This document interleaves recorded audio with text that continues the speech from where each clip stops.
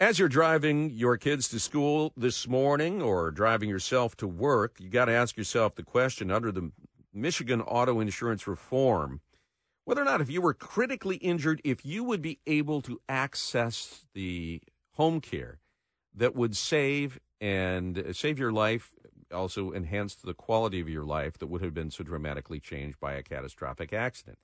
This is really brought into clear focus. As the Michigan legislature, of course, is no longer in business for this legislative year, they left behind reforms to the reforms.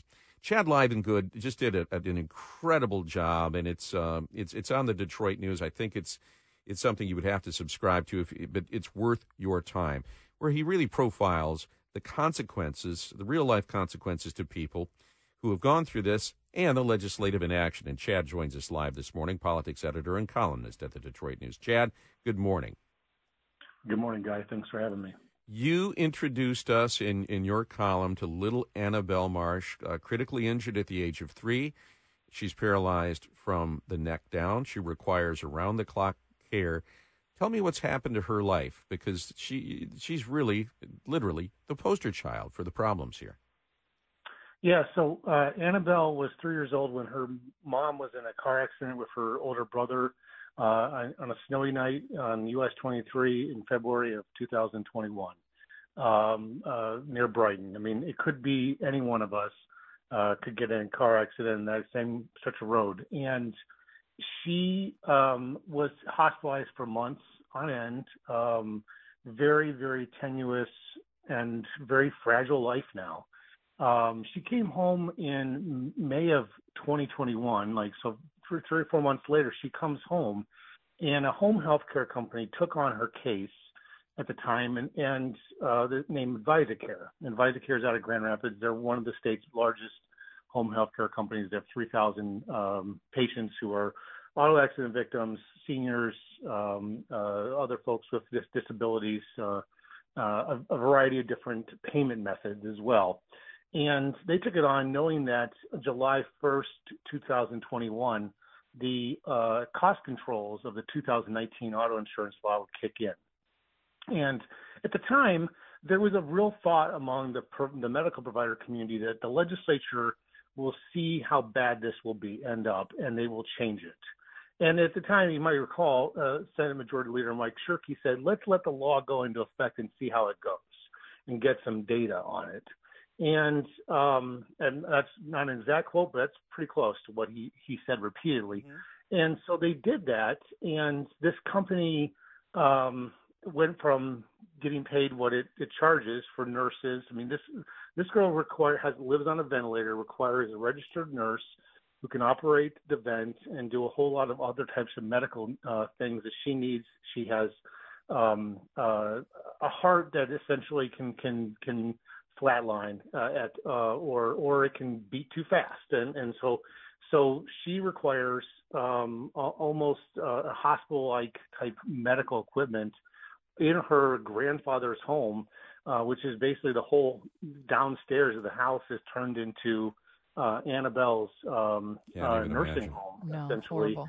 It is. I mean, to see it in this little home in Milford really does make you think about, okay, the alternative here is this little girl would have to live in a nursing home or in a hospital, and that has happened. And as we've documented in the Detroit News, there have been multiple people who had to go live in hospital beds, particularly quadriplegics, because nursing homes simply couldn't handle them. They don't have the staffing, they don't have the expertise to ensure they don't get bed sores, particularly if they're a much heavier person.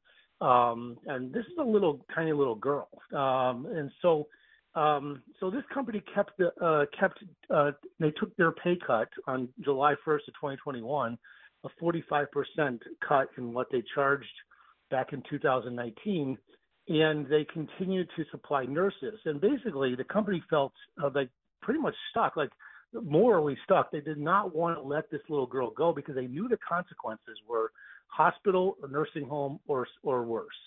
And so they just can continue to provide care to this girl every day, day in, day out.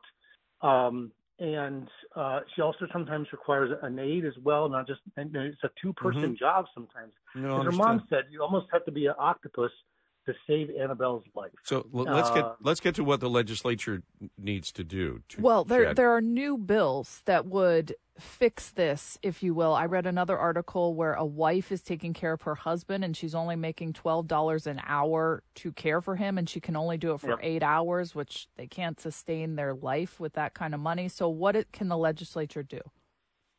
Yeah, the legislature has a bill that passed the state Senate in October that for that wife, it would pay her essentially $19 an hour to be the caregiver. And the cost difference is, again, if you go to the nursing home, it's going to cost a whole lot more to go to the nursing home to care for that individual.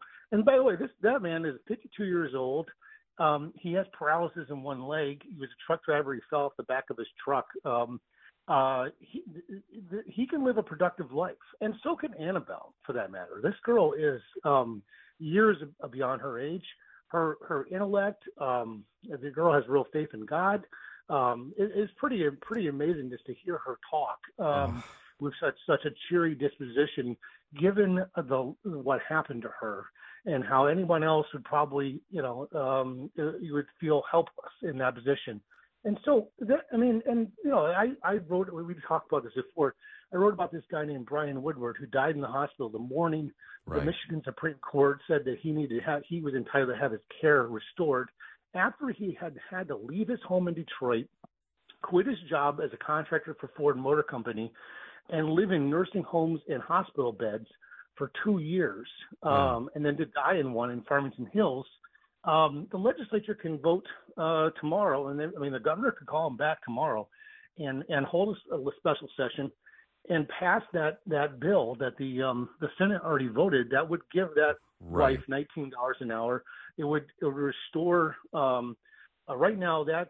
Okay, but Chad, let me. I know a lot of my listeners, and I've only got 60 seconds, would be saying, "What's this going to cost me?" I'm sure they're touched by Annabelle's plight, but are saying, "Is this going to wipe out the savings that I got under auto insurance reform?" Well, we all got a $400 check that came from the trust fund that pays for the long-term care of Annabelle and all these other individuals. So we're talking about 16,000 people among us. So those rates get spread out, that catastrophic fund. If the legislature would just isolate this to the catastrophic injuries and not try to tinker with other rates for hospitals and and whatnot, they could pass this bill and the cost gets spread out right now we all pay about $120 a year. It is not that much when you sort of think about $10 a month lifetime care to ensure that if you are ever in some sort of horrible accident, you're taken care of. We had a system in place that worked really well. It was the best in the nation. It was a safety net that saved people. And we could ask the question, would it be so hard to call an emergency session to get this done for Annabelle? Chad, thank you so much for your reporting. Have a great morning.